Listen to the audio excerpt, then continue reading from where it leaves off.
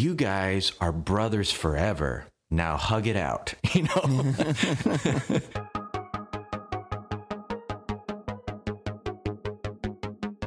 Well, hello, everyone, and welcome to the Bible Geeks podcast. This is episode 22. I'm Brian Sheely. I'm Ryan Joy. And thanks so much, everyone, for tuning in. Last week's episode was awesome. It was. I had so much fun recording that. I think one of the best parts was it wasn't you and I talking the whole time, so I really enjoyed that. Everybody was grateful for that, I'm sure. I find it interesting, too, in the lead up to that, how nervous Adrian and Sherilyn both were to do that, and then they killed it. Like, they just knocked it out of the park. So much more natural than we are. I know, right? We have a lot of work to do, man. Yeah, we do. So on this episode today, we're going to be talking about forgiving others. We find this all throughout the Bible, all throughout the New Testament. Jesus was a perfect example of this. But before we get into that, we're going to start off with our Jesus Said segment. And I've got a verse for you this week. And that's in Luke chapter 7. Beginning in verse 36, Jesus has been invited to a dinner party, and he shows up, he's reclining at the table, and this woman comes in who crashes the party, and she is, by all accounts, on the outward appearance of it, she's a sinner, and everyone knows it, but she is crying, she's wiping Jesus's feet with the hair of her head, she's kissing his feet, and she has this flask of ointment that she is anointing his head with. And Simon, who is the Pharisee there at the party, basically says, don't you know she's a sinner? If you knew she was a sinner, you wouldn't even let her be touching you. And Jesus has something to say to this. He tells him a story about this moneylender who has some debtors. One owes a little bit of money, one owes a lot of money. And he says, when they could not pay, he canceled the debt of both. Now, which of them will love him more? Asking him this question, Simon answers, well, the one, I suppose, who owed the greater debt. Then Jesus goes on to point right at Simon. Do you see this woman? I entered your house. You gave me no water for my feet, but she has wet my feet with her tears and wiped them with her hair. You gave me no kiss, but from the time I came in, she has not ceased to kiss my feet. You did not anoint my head with oil, but she has anointed my feet with ointment. Therefore, I tell you, her sins, which are many, are forgiven, for she loved much. But he who is forgiven little loves little. So what do you think? Something about Jesus got to her. Something about the things he's been saying, you know, the things he's been doing, something about his manner. And she just breaks down. The center of this discussion, Jesus understands immediately, is about forgiveness. And she loves him because she has come to understand forgiveness through him and come to seek and receive forgiveness. And that's the next thing he says to her is, your sins are forgiven. The idea, I don't think, is that Simon doesn't have any sins and so he doesn't need to be forgiven. The idea is she has many sins and she is utterly aware of her many sins, and therefore she loves him more than those who maybe they are more righteous than her, but they also certainly consider themselves more righteous, and so forgiveness isn't as big a deal to them. They're both debtors. They're both people who owe something. It's not like Jesus is just giving Simon a pass and saying, well, you're perfect and you don't have any needs.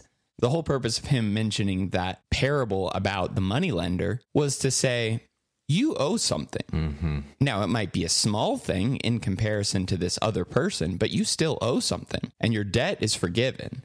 It's not to say that we just have to become such great sinners, exceeding sinners, to be able to really understand what love is about. But no matter who we are, no matter where we are, I have to remember that as good as I think I am, I'm still in debt. I still owe something.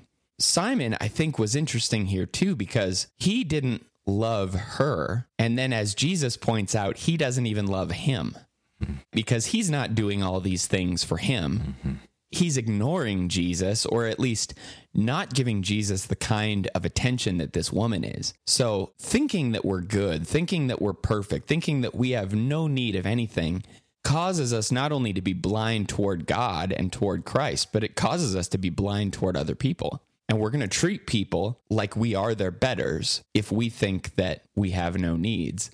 And we're going to treat God like we really don't need him that much anyway, if we don't realize that we have a need. Sometimes the question comes up, how do I love Jesus more? And there's two pieces of this that you have to see. One is, who are you? And the other is, who is Jesus? Or to put it another way, you have to see clearly your sin. And on the one hand, you forget what's behind, as Paul does. But on the other hand, you say, I am the chief of sinners. And then the response is, I think, something we need to learn from also. It reminds me of David running half naked through the streets, just praising God in jubilation that finally the ark is coming. That shameless willingness to forget yourself and focus all your attention on the Lord is an aspect of worship that I think we need to be mindful of. And you can do this and still be decent and in order. You can do this and not make a spectacle such that it's all about you and not about the Lord.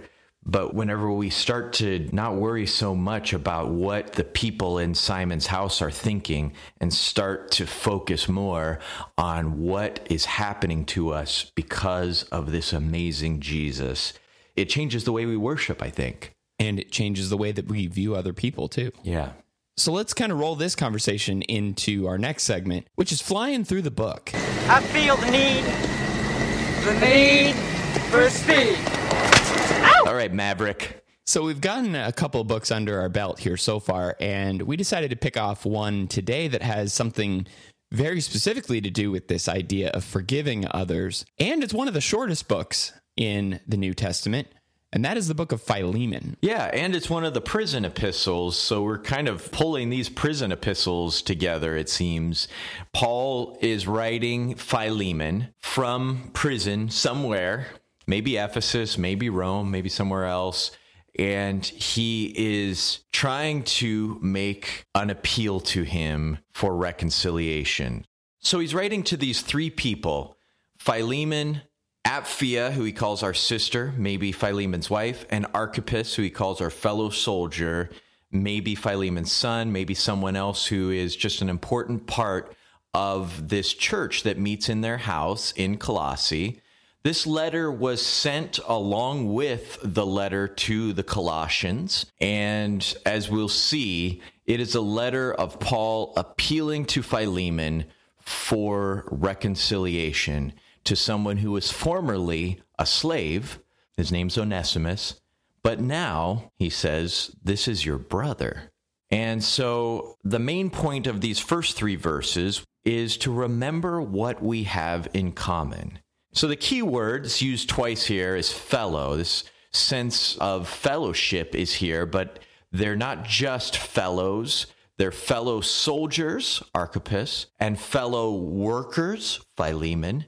And so there's an insight here, I think, about what fellowship is really about. Fellowship was often used, this word koinonia, to describe a business partnership, not just of being together and having things in common, but doing things together. And so they are, as we are, not just people who have fellowship because we like to get together and have a potluck. That's not really the sense or the meaning of this word. It's people who have a common work and a common war that they are fighting together.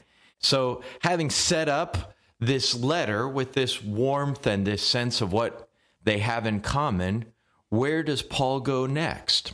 So verses 4 through 7, before Paul gets to the section where he actually asks Philemon for something or explains the reason why he's even writing, he tells Philemon how thankful he is for him, for having such a love and such a faith toward Jesus and toward all the saints. So Paul is really encouraging him. He's honoring him and telling him, I appreciate you. I appreciate the things that you're doing.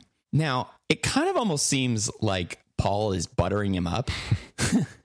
You know what I mean? Like when you have that person who's trying to ask something from you and they say some good things about you and they encourage you, you're kind of waiting for the other shoe to drop. But I don't think that's what Paul is doing. I don't think Paul is being manipulative. Yes, exactly. I don't think he's being manipulative here. I don't think he's not being genuine. I think he's being sincere. Mm-hmm. Again, going back to our last challenge in our last episode, we all every day have opportunities to express our appreciation for people and our gratitude for them and to point out the things that we honor in them and appreciate in them. No matter what's going on, even if there is an important issue that you need to deal with, maybe take a step back and ask yourself, why do I appreciate this person? Why do I care about them? Why do I really love them so much? And then, as Paul does here, he tells him, he says, hey, I really appreciate you. But he moves on then, and he gets to the request. So what is he asking from Philemon? What's this big question he has? He wants him to receive this slave, Onesimus, back. And not just receive him back into his house, which is already an ask, but to receive him back as a brother, you know. Mm-hmm. You're now brothers from another mother.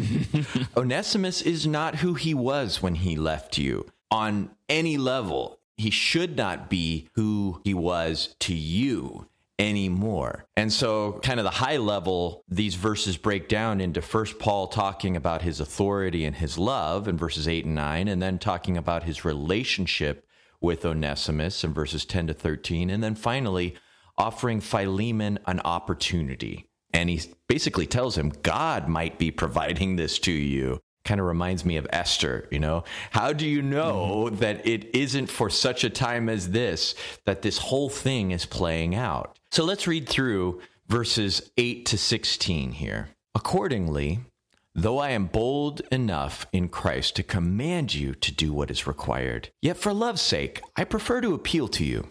I, Paul, an old man, and now a prisoner also for Christ Jesus, I appeal to you for my child, Onesimus, whose father I became in my imprisonment. Formerly he was useless to you, but now he is indeed useful to you and to me. I am sending him back to you, sending my very heart. I would have been glad to keep him with me, in order that he might serve me on your behalf during my imprisonment for the gospel, but I preferred to do nothing without your consent, in order that your goodness might not be by compulsion, but of your own accord. For this perhaps is why he was parted from you for a while, that you might have him back forever, no longer as a bondservant, but more than a bondservant, as a beloved brother. Especially to me, but how much more to you, both in the flesh and in the Lord. I love that phrase. I'm sending him back to you, sending my very heart. Mm-hmm. This is how he thinks of Onesimus. What an appeal here. Yeah. And he uses the word appeal 3 times in verse 8, verse 9, verse 10. He's not making a command. He specifically says this. He's making an appeal. He is being strategic, I think, and he's being sincere in the way he does this. He is taking what he really believes about Philemon and about Onesimus and about himself and about Christ and letting that alter the way he speaks. Mm-hmm. And so he is offering this transforming act of persuasion. He is trying to persuade Philemon to do something, but he doesn't want to command him. Paul says, basically, I prefer to influence you through love rather than by authority. You know, control and compulsion and command can rob people of the chance to act out of their own goodness, of their own accord, as he says in verse 14. And I also see in here a little subtle lesson about providence. One of my favorite insights about providence, something that has really guided me, comes from this little word, perhaps. Perhaps this is why he was parted from you for a while, that you might have him back forever, not as a slave, but as a brother. Maybe this is God's doing, and maybe this is why God's doing it. Paul does not presume to know everything that God's doing or why he's doing it. And then he starts to drill down into something I think even more remarkable, and that is how Paul steps into this relationship between Onesimus and Philemon in this next section. So what's verses 17 to 25 as we conclude the book? It would appear that when Onesimus was with Philemon as his slave or his servant before he ran away, that Onesimus has wronged him or taken something from him. And now we don't know the details of this necessarily. A little travel money on the run. Something. Grab some jewels on the way out. Yeah. At the very least, Onesimus being what by all accounts would be considered Philemon's property, having left at all would have been a challenge for Philemon to deal with and to work through. Yeah. But Paul steps into the gap here and basically says between them, as this moderator or mediator between them, he says in verse 17, "So if you consider me your partner, receive him as you would receive me. If he has wronged you at all or owes you anything, charge that to my account. I, Paul, write this with my own hand. I will repay it. To say nothing of you owing me even your own self." Paul's basically saying, put it on my credit card. If Onesimus owes you anything, I'll take care of that. Sometimes in relationship troubles, in areas where we feel like we've been defrauded or somebody owes us something, we need a third party to step in and help facilitate this conversation. But even more than just being kind of a neutral third party, he's reminding Philemon, you owe me your whole self. You wouldn't even know about the gospel if I hadn't come to you and told you about it. You wouldn't be forgiven of your sins if I hadn't told you about Christ. So you owe me something. And as you look now over to Onesimus, who owes you something, you need to be the kind of person who responds like Jesus talked about in that Jesus said passage, or like he talks about in the parable of the debtors in Matthew chapter 18. When we look around at people who owe us something, we need to be the kinds of people who pay it forward and forgive them because we've been forgiven. And he knows Philemon's going to take care of this. He's already gotten done saying, Philemon, you're someone who loves and is full of faith. You're going to show love to Onesimus. I know that's going to happen. And far beyond what I could even imagine, you're going to do that. So this is personal. And dealing with this issue of Onesimus who left Philemon an unbeliever, but came back to him as a believer, Philemon's going to have some work to do. I think it's easy for us to read this and just kind of think, well, you know, what's the big deal? Just take him back. Yeah. And miss the great demand that Paul is asking of these two men, both of them, really. I mean, he is putting a lot on them by urging them to reconcile in this way. What would it cost each of them as you think about Philemon and Onesimus? If I put myself in Onesimus's shoes, wouldn't you think he's really afraid to go back? That he has done things that were hurtful, that he's left. He's probably unsure about what's going to happen. He's probably unsure about how Philemon is going to respond to him. And I think sometimes for me, that feeling of uncertainty about how someone will respond is paralyzing.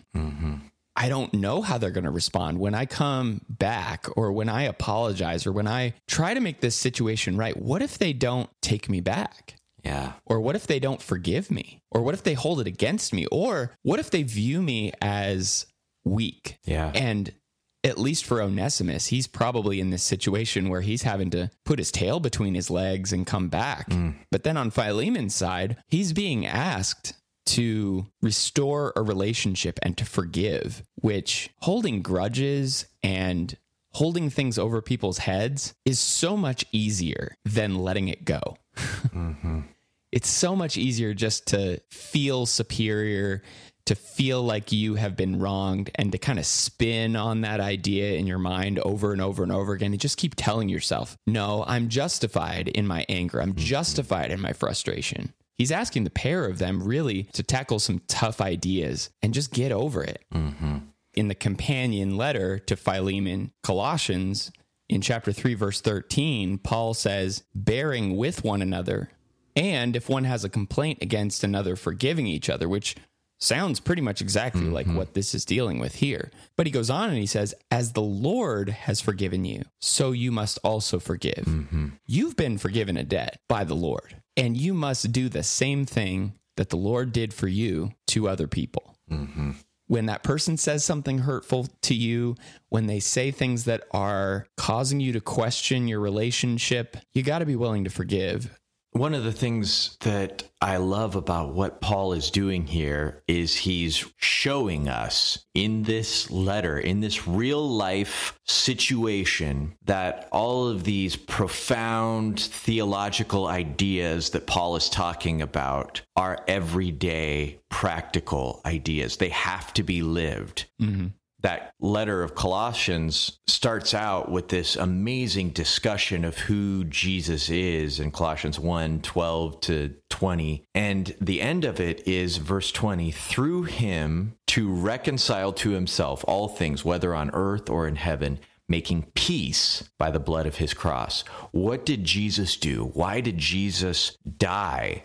And as Paul writes this short letter off to Philemon, he writes this longer discourse on what Jesus is doing and what that means for us. And at the heart of that is reconciliation, is Jesus reaching out with one hand to us and one hand to God the Father and bringing us together, reaching out with one hand to the Jews and one hand to the Gentiles, and, just bringing the whole world together, male and female, slave and free.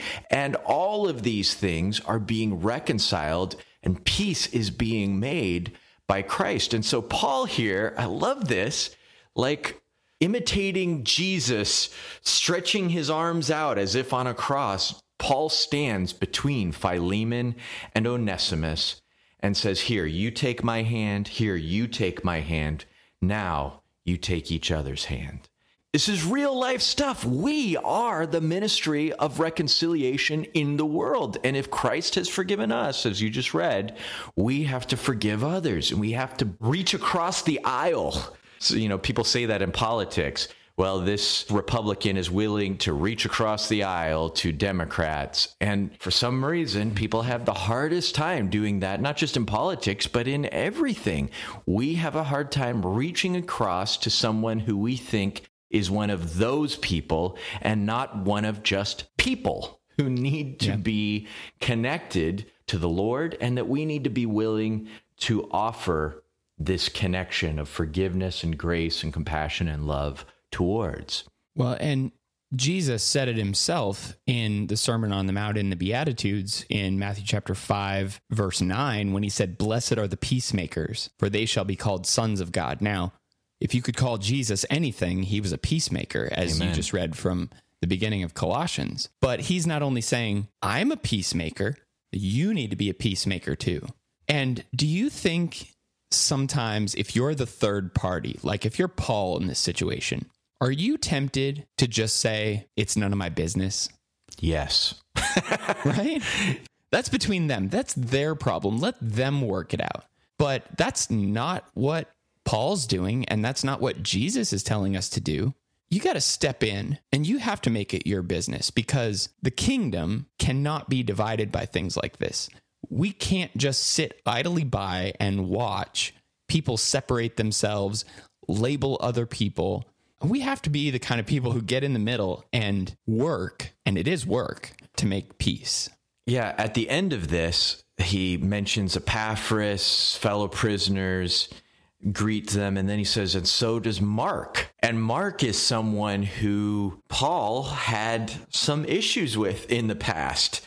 Mark ditched him in the middle of a ministry preaching trip, and now Mark is with him. He has been reconciled to Paul. And you think back to Barnabas at the time of this problem, whenever they were about to start another preaching trip, and Paul doesn't want to bring Mark because look at his track record.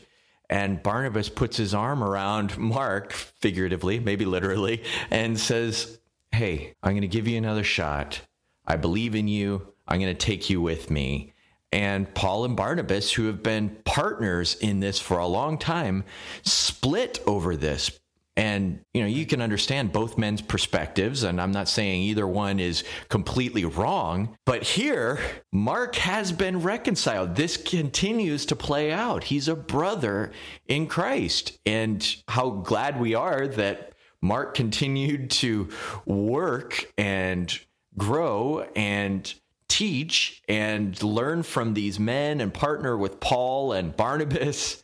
These Christians are imperfectly figuring out how to live the reconciliation that Jesus brings into the world. Yeah. Sometimes it means believing in someone or giving someone another chance whenever they don't really deserve it based on their track record.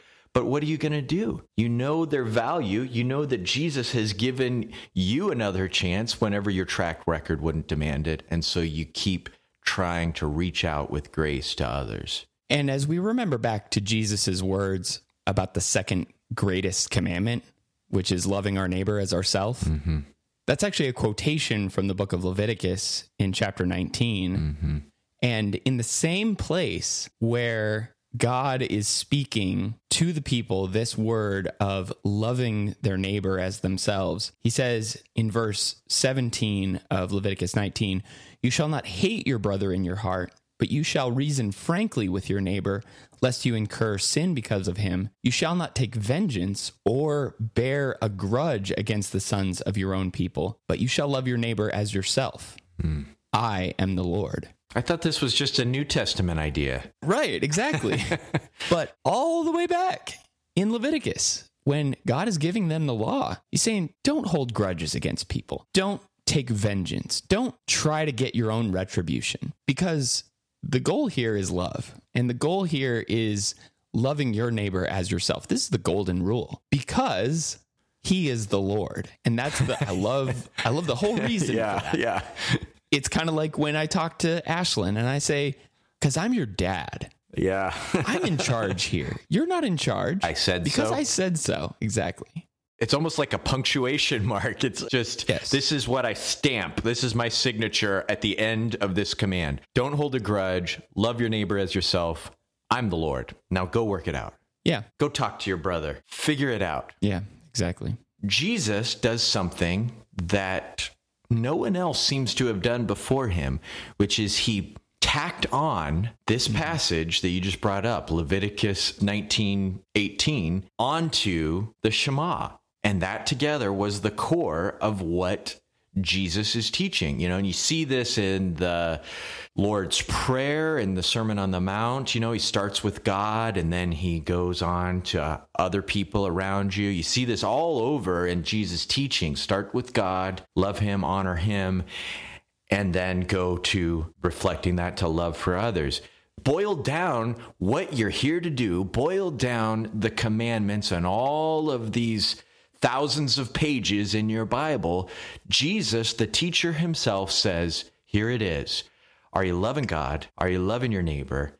And in that same verse with love your neighbor as yourself, it's don't bear a grudge. So if you've got a grudge in your heart, you are breaking the most fundamental part of what it means to follow Jesus and obey God. We mentioned it a little bit, but it's easy when we label people and we write them off to say, well, they're just some of those people. They're those people over there. And then we can treat them in our minds however we want to treat them because, oh, well, they're not one of us. They're not accepted, or they're not worthy of our attention or of our forgiveness or of our mercy or kindness.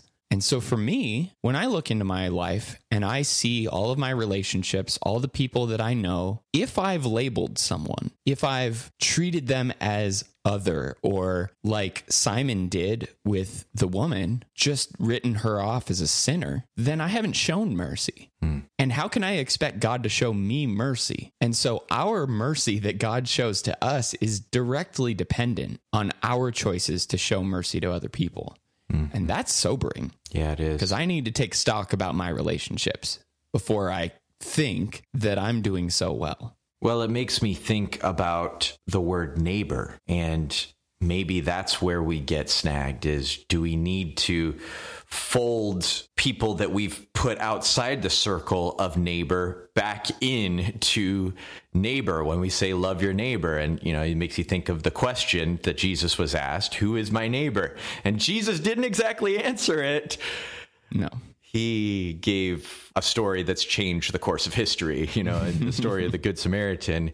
And the point is, who is the neighbor? The person that is serving is being neighborly, and that person was kind and compassionate and merciful in spite of the across the aisle divide that they're a Samaritan and they're serving someone who is a Jew.